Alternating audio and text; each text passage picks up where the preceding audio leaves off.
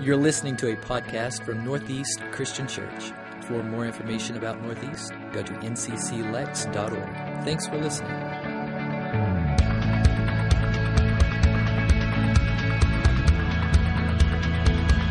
For me, it's hard to believe that this series is over today. I don't know about you, but the past couple of weeks have kind of flown by. But what's really cool is that I've had a lot of great conversations. So I want to say thank you for reaching out. Text, email, one-on-ones. It's just been great hearing your heart and what's been going on the past few weeks. And it's been really cool. I mean, we've talked a lot about change and movement. And then you reciprocated that with showing us how change and movement is taking place in your lives. So thank you for that. I'm just so proud of you guys. Is that condescending? Am I allowed to say that? Is it okay if I say I'm proud of you? I really am. As one of the pastors here, I'm super proud of you because what we tried to do, and I know you see this logo and it's like, I don't know. Maybe it makes you a little hesitant. Do I want to go in there? I mean, what are they going to be talking about? I'm not up for that or whatever. But what we tried to do was have a little psychological game, if you will. So we've got this logo here, and we've talked about over the past 2 or 3 weeks. We want to rub up against some tough topics. And you'll know we really didn't unpack maybe just one. We really did rub up against them. And what we tried to do was take this word explicit at its denotation, like what it really means, and that's simply clear. Now the connotation, what it's come to mean when you see this logo, is this idea of vulgarity. And that's not where we went with it. We wanted to say, okay, let's be explicit with the Bible. So over the past few weeks, we've just looked at some of the teachings from Jesus, specifically John 6, so that the Word of God could be very clear to us. And whatever that rubs up against you in your life, well, that's God doing the work and not us. So thank you for being receptive to that, leaning into that, and allowing change to come your way. It's been great. So I'm proud of you for that. Well done, because some of this stuff, it can be hard, and we're going to get to that in just a moment. But I was at one of my favorite places. I call it my virtual office. You know it as. Yeah, right. So I'm at Starbucks. I'm sitting at the counter, and I noticed barista's waiting on some guy, and his voice starts to go a little bit up in the volume. I pay no attention to it. I keep pounding away a couple of emails. His voice is rising again. I'm trying to focus. So finally, when he starts yelling, I'm like, okay, what's going on? So I tune in over there, and there's the barista waiting on this guy. Then there's another barista back behind her, and she looks very agitated. So this guy starts talking about the trash problem. And I don't know if you know, have you noticed Starbucks over here by Chick-fil-A?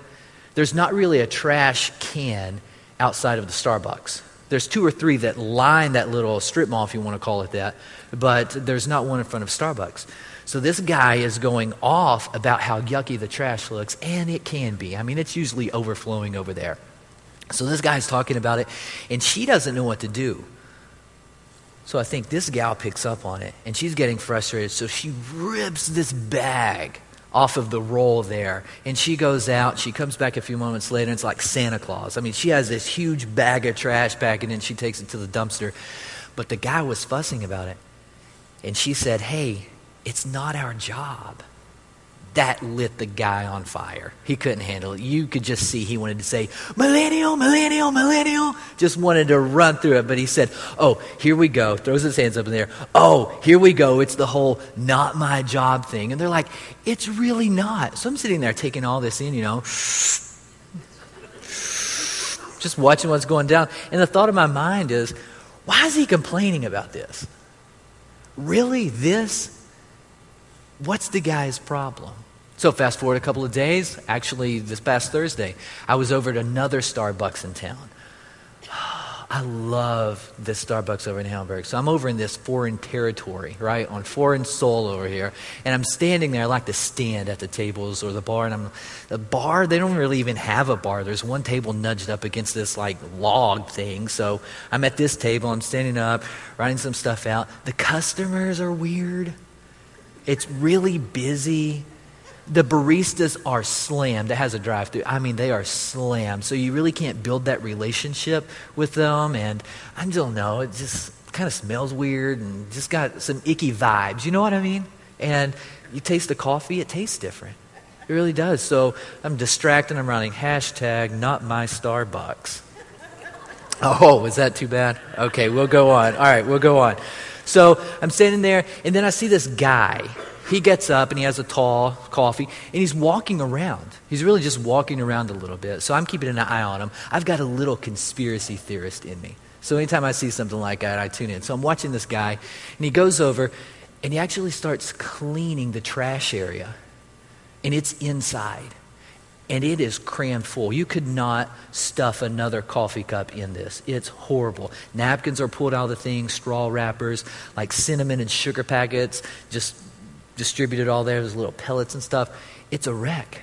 So I watch this guy. He goes up to the counter and asks for a trash bag, and they give him one. And he exchanges the trash. He goes back to the counter and says, "Can I have a cloth?" And they give him one. He comes back, and he cleans it. The whole process, he was over there probably 20 minutes. So he goes back, he sits down, drinks his coffee, he's getting ready to leave. I go over right before he gets to the door and I say, "Hey, if you got 30 seconds, just a random question. So why did you do that?" And he said, "Well, I was sitting there and I was looking at it and I was so aggravated. So I get up and I walk over to it and I'm so aggravated." These are his words. He says, "I'm so aggravated, but I look around and they're slammed, and there's no way they're going to be able to get to it. So instead of being aggravated, I decided to help." He finished up the conversation by saying, "Look, I had to do it." That's what I love about Northeast. I see some of you guys, and I hear the stories. The goal is for me as a discipleship pastor, I try to meet 5 to 10 of you at least every week, 5 to 10 people every week. And I hear these stories about people looking out at some problems. Maybe it's not trash bags or stuff sprinkled on the counter. It's stuff a little more serious. And it aggravates you. You look in, you see it, and you feel something. But you're not just complaining. You're actually going and asking for the resources, finding the right tools, and you're addressing the problem. That's beautiful. And I applaud that. And it's one reason when we talk about here, we have some of these core values. When we talk about the value of grace, like in week 1, when we talk about grace, it's that idea of relationship. Relationship between you and this great God, and then relationship between the rest of us. Building and nurturing those relationships. And then last week we talked about how we also value growth. We want everyone in here growing, moving forward, moving ahead spiritually. And that's the idea of ownership. So around here, and this predates me here at Northeast, we don't have members. You become an owner here. That's where you take ownership of your faith. And you know that you're the one who is primarily responsible for cultivating your spiritual life. Well, this week, you hear us talk a lot about gifts too. We value spiritual gifts. That's leadership. Where you step up and you identify the problem, but instead of complaining about it, you do something about it. Why did we go through John chapter 6? I mean, we talk a lot about discipleship around here, and John 6 is not the go-to verse, but it is one of the best texts that teaches about discipleship that we could walk through. And we've seen relationship and ownership even when the content is clear. It's explicit, and it calls for a challenge or a change in our lives, and we lean into it. That's discipleship.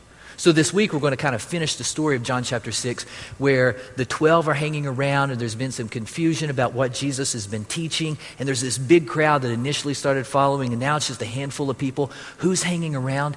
And what happens next? So we enter the story. Jesus has just been teaching about how he is the only way to God. He is the true bread that came down from heaven. In order to really be in line with God, you've got to eat the flesh and drink the blood of Jesus. Remember that? And then we jump into the story, John 6.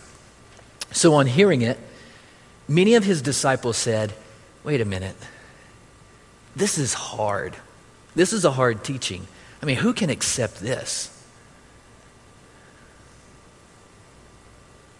Aware that his disciples were grumbling about this, Jesus said to them, "Does this offend you?" Did you notice the connection there? The connection between it's hard, who can accept it, it's offensive. Those things kind of coalesce. But I want you to think of it being a hard teaching or who's accepting it. Don't think of it like this intellectual intimidation. Like you can see some of these YouTube or Facebook videos, and these guys are just going at it in a debate, and they know so much theology or so much about the background of the Bible that it's just kind of a whirlwind for me. I don't get all of it. We call it kind of apologetics, where you're defending the faith. It's not necessarily hard because it's intellectual, like intimidating. Some people would say you read through Matthew, Mark, and Luke and straight and to the point, but then you come to John and it's more theological. There's a lot more subliminal meaning there. It's nothing like that. This idea of hard or being offended is wrapped up in, how does this practically play out in my life? That's why it's hard. I remember I was 11, maybe 12 years old, and I had this favorite album. But it was a time when we had cassettes. Who remembers cassettes? Yeah? Anybody still use them? Okay, handful. Nice. So we had a cassette. I don't remember the album. I don't know if you remember the group. I think it was some kind of mix like Jock Jams. Does anybody remember Jock Jams? Nobody from first service did. Yeah, you remember Jock Jams? I think it was on that album. But anyway, there was just one song. That's the only reason I had it. One song. I loved it. So I remember this so clearly. I'm in my dad's van, and I have this in, and I'm playing it. Comes to the end of the song. He calls for me, dinner, I don't know, maybe we're at our destination. I don't even remember. But I leave the van, and I forget the CDs, or the cassettes in there. So I'm out, cassette's still in there. Well, later he goes somewhere without me. Comes back. The next day, we both get in the van, and he calls me out. He calls me out for this song on this cassette that I had left in the van. And he heard the lyrics, and apparently they were quite vulgar. I just remember one line because he played it for me. And I remember this one line where this guy goes, "Yeah, come into the bedroom." I'm like, 11? I'm not listening to that. What is that? And what 11 or 12-year-old would be, right? But that wasn't the song. I didn't know that song was on there. Because you'll remember, if you like a song on a cassette, what do? As soon as it's over, you hit, and then you try to stop it right at the beginning. If you don't, rewind it a little more. You go too far, so you fast forward it, right? And you try to get right there where the song begins. I didn't know that song was on there. And it was highly offensive to my father. Let's flip that. I see that happening with interaction with Scripture. This is one reason you're 15 or 20 minutes with your open Bible every day or your D group. This is why it's so important. Because when you have the Bible before you every day, and you know how life gets, one morning you wake up, you're feeling good. So maybe you've got your coffee and your journal, and you read through God's Word, and you're just feeling on top of this world. So you nail out 2 or 3 chapters. Then the next day you wake up, and life's not so sunny. Something's happened. And then before you know it, it's been 7, 10 days, maybe a month, and you haven't even opened the Bible. So it's so important to have a group that can hold you accountable for this daily interaction. And when you have daily interaction, you know as well as I do, sometimes you start to read through there, and what happens? I didn't know that was in there. I didn't know the Bible said that. And it's not necessarily this highly intellectual stuff, but it is stuff that really speaks to us. It's explicit. It's clear. And what happens? Well, you read a little quicker, right? You kind of subdue that or push that to the side because it's speaking to you. It's making sense. And you know how clear it is. It's like God himself is looking face to face at you, talking to you. And it's hard because if you really allow that to play out in your life, that's going to shift some things up. And maybe you're not ready for that. That's what these guys are facing. So this word hard or accept, it doesn't mean like comprehension. It means full attention. It's this idea of being able to take it in and then allow it to flow out of your life. And I think that might be where some of us are today. So not to call you out, but at the same time to call you out. Safer in a group, right? Is God speaking to you in any profound way? Based on the conversations I've had over the past couple of weeks, I'd love to touch base with you. Tell us what's going on and how we can come alongside of you. So the story goes on. Jump back to John 6. So from this time, many of his disciples turned back and they no longer followed him. You don't want to leave too, do you?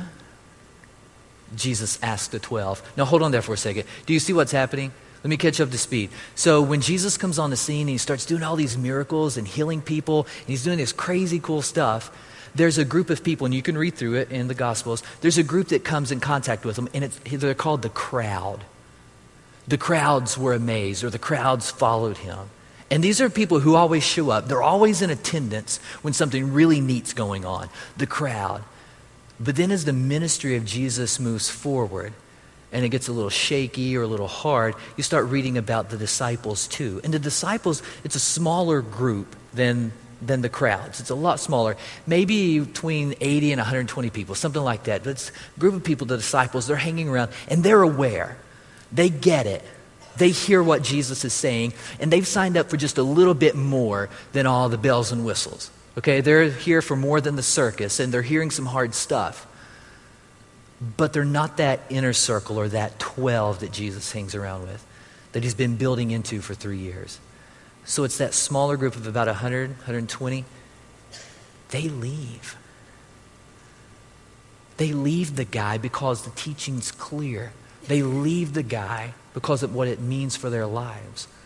So listen, don't judge me for this, okay? Huge fashion mistake, I get it. I'll blame it on my age or the time or whatever. But when I was about 19, 20, I used to wear baseball caps all the time. And I would turn them around backward, right? But I loved the fitted ones. I didn't like the strap thingy. I loved the fitted ones. So I'd wear a hat in reverse all the time. And I had this pin. Yeah, you heard me right. A pin. Not like a ride, a pin. I had this pin. I don't know where I got it. I don't know if someone gave it to me or if I picked it up somewhere. But for some reason, all I have is fond memories of it. I remember this pin so clearly, and I loved it. And at that point in my life, faith was huge to me. There were a couple of older people building into me, not like older, but older than me, and they were building into me. And faith was very important. So I'd wear this pin right there in the center. You know what kind of pin it was? It was that fake gold, and it had the letter I, like a capital I, and then it had a red heart that was attached to the side of the eye, and then under that was the word Jesus. Yeah, I know some of you want to laugh, some of you don't because it is Jesus, some of you know how cheesy it sounds, right? I get it. So I'd wear it right there, and it was said, I love Jesus, and it was important to me. I would wear it everywhere. And when I was with my friends, they would hate on me a lot for that right there. So I remember being out with the same group one day, had the pin on and everything like that, and we're talking. We just happened to be hanging out in the little community in front of a church building. And one of my friends, my circle of influence there, spoke up and it was like, yeah, but, people just don't do church anymore. Church just isn't a thing. I mean, who really goes to church anymore? Now, again, don't allow me to make light of your life because maybe it's not a gold pin, but it's something else that's representative of your sphere of influence or your circle of influence. And maybe it's not your friends, maybe it's colleagues, maybe it's family, maybe it's just somebody you're familiar with. But when you're around them, you feel that tug to leave. That tug to ask yourself, this is important to me, but is it really worth the risk of this relationship? Yeah, I want Jesus to be full front. Everybody know exactly my identity. I'm sold out to him. But, sometimes I don't know. It feels cheesy or weird. If that's you, let's talk. Especially from our youth or our young adults. Let's talk because there is nothing cheesy about following Jesus.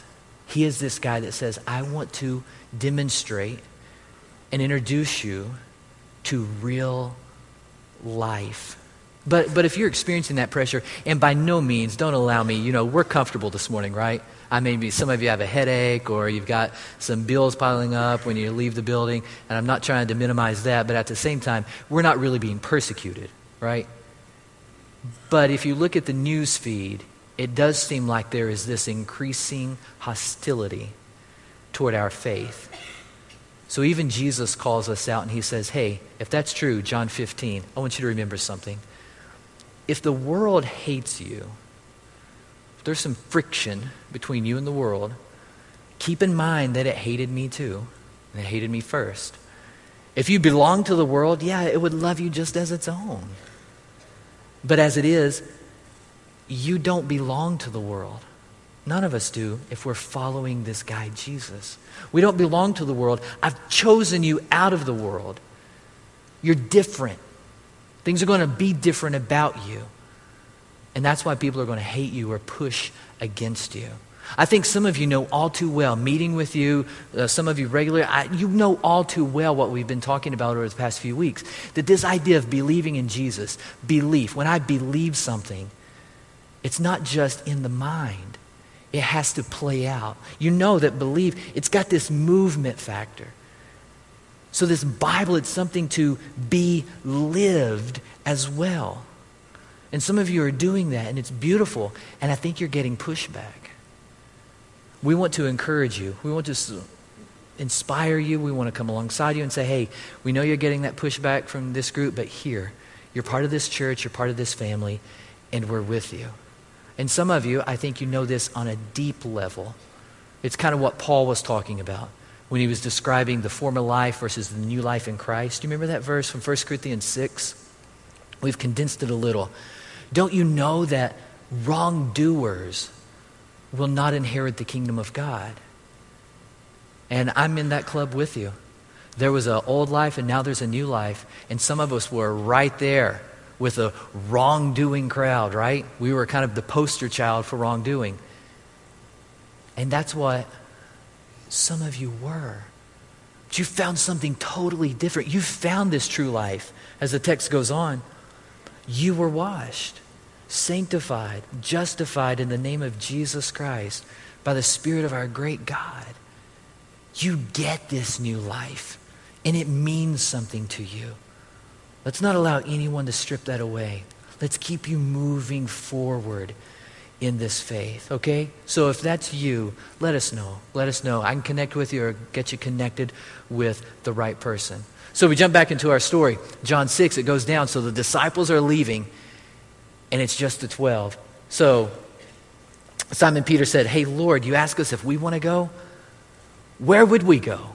To whom should we go? You have the words of eternal life. We believe, and we know that you are the Holy One of God. At this moment, something great happens. And I see this happening all the time at Northeast. Something phenomenal is about to happen. So you got the crowds who are there for all the attractions. You've got the disciples who are more aware, but then you've got the 12, and they're totally bought into this. So what happens is when they say, hey, we have nowhere to go, you're it. And you know what Jesus does? He said, then it's time to stop complaining about the trash and start taking it out. It's time to start leaving. So anyone who is hanging around at this point, Jesus taps them to become part of the solution. Any problem that they see, to speak into it and become part of the solution. If I were to ask you, and I've got some crazy answers on this before, some of them are right, some of them are like, I don't know about that. But if I were to ask you, don't answer out loud, just in your mind, or maybe whisper it to you, someone seating close to you. What's the primary responsibility of a pastor? First and foremost, what's one of the primary responsibilities of a pastor? Some of you would say, well, shepherding the flock, right? But then we'd have to ask, but what does that mean? What does that really look like? And maybe we'll get down to, well, we need them to do weddings, right? We need them to oversee the funerals. You getting this, Monty? This is your list, okay? I heard one person say, it's to raise money. First responsibility of a pastor is to raise money. Or maybe you have a couple of others. There's actually a text in Scripture, and this is going to lead right into what I want to focus on. A text that tells us why God calls people to become pastors. And it's really not rooted in any of those reasons. It's Ephesians 4. Notice this. Ephesians 4. Christ himself, he's the originator of this. He instigated this. Christ gave the apostles, the prophets, the evangelists, the pastors, and the teachers to equip. And that word means to adjust. Make the adjustments so that every part is working together. So to equip his people for works of service so that the body of Christ may be built up continues. From him, the whole body, joined and held together by every supporting ligament, it grows and builds itself in love as each part does its work. And I have to tell you, day in and day out, I hear stories or see evidence that this is happening. So Monty, you're doing a great job equipping the people here. I see people stepping up and serving, feeling that ownership, feeling that idea of relationship, feeling that idea of leadership, and you see a problem and you speak into it. And just like the guy at Starbucks, I know some of you have that feeling, I've got to do this. I'm aggravated about it. It's frustrating, but I have to help. I've got to get involved. That's exactly what's happening here. One more story, because this is beautiful what happens. Peter's the guy who says, where are we going to go? You're it, Jesus. There's no other option. It's this guy, Peter, that Jesus really taps on the shoulder to lead. And I would love to be able to interview him and see what happened, what went off in his psyche. Because he's standing around Jesus. Where are we going to go? We're totally bought in. You have the words of eternal life. So Jesus on the cross, in the grave, back into heaven. And those 100, 120 people, they're back together. And they're hanging out. And it's like there's no sense of direction. Nobody knows what to do. And then this guy, Peter, he stood up.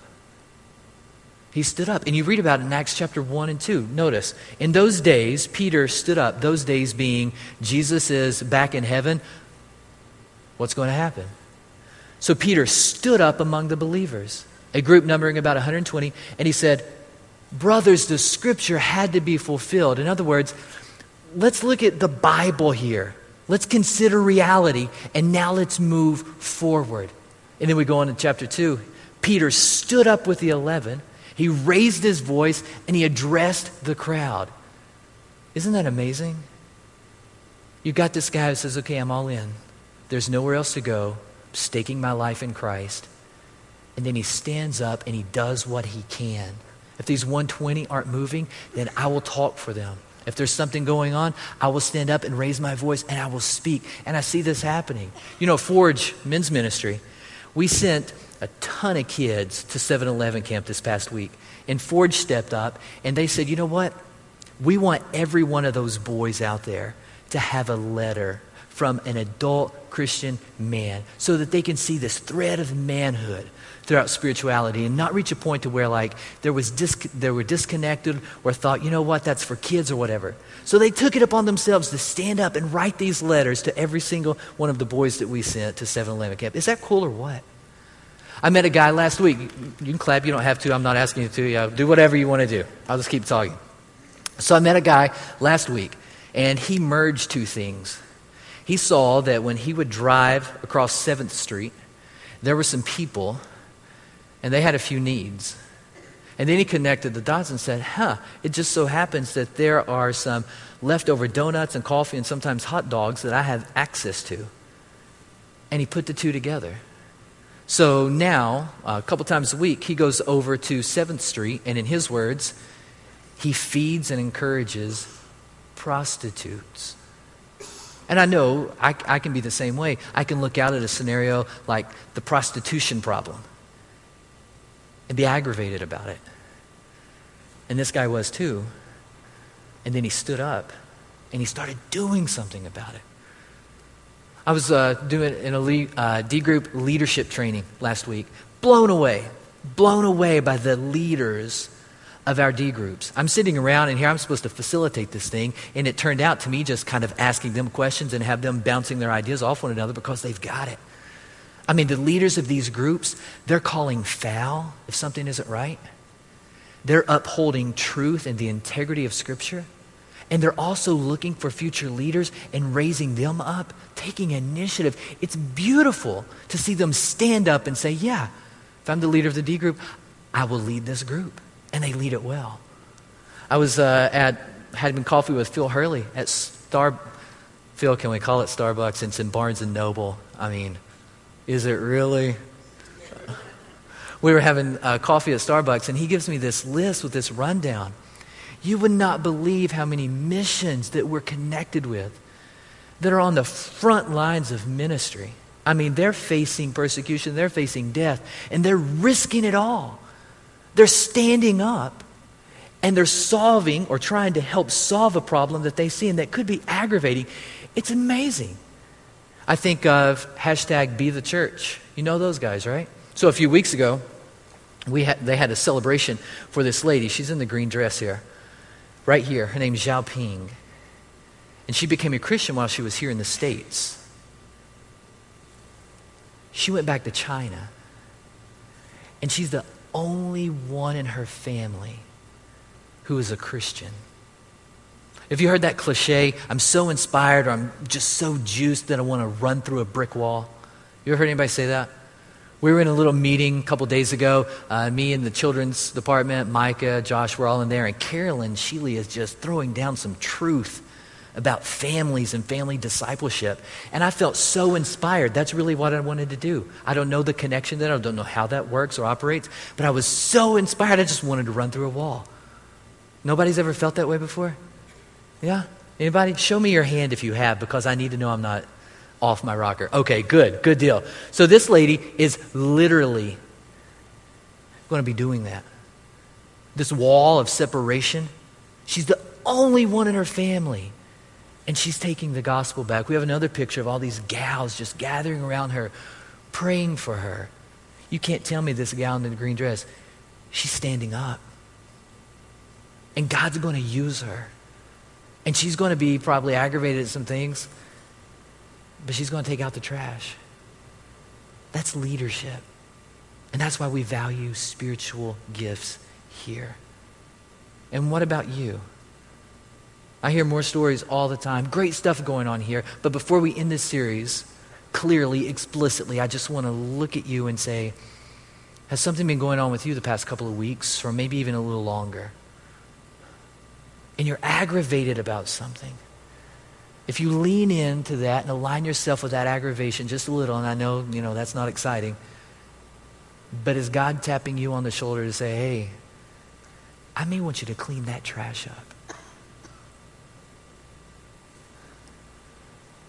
I'm leaving for a few days this week, but if that's you, reach out. I'll do everything I can to reach back or get you connected with the right person. One more thing before we close here. There's a couple of attitudes that can arise, and they can slip in so easily. I mean, we're human, right? We're human. So we have friction. We have conflicts. It's just part of being created, right? We're not the creator. So when you talk about spiritual gifts and you see people doing stuff and other people not, and some people doing this, and sometimes it's easy for one of two attitudes to slip in. And Paul's fully aware of this. So he calls out this Corinthian church and says, hey, just let's read it together. 1 Corinthians 12. He says, suppose a foot says, I'm not a hand, so I'm not a part. Just because you're not a hand does not mean that you're not a part of this body. Or suppose an ear says, hey, I'm not an eye, so I'm not part of the body. I can't do what you do, or vice versa, whatever. That's okay. That's okay. We don't want anyone here saying, since I'm not like you, I don't belong here. We don't want that. The text goes on. A body isn't really a body unless there is more than one part. That's why the eyes can't say they don't need the hands. That's also why the head can't say it doesn't need the feet. So neither do we want to be a church where anyone ever says, you know what? We really don't need you. Those are the two attitudes we want to watch out. So again, coming back to this tug or calling that you have maybe. I remember the apartment, I think they had carpet just to show that there was carpet and you couldn't see maybe the concrete floor. But it wasn't a beautiful building like this. It was a small 2-bedroom apartment. Michelle and I were just getting started. And I remember being on my knees on that carpet and feeling the concrete kind of busting through.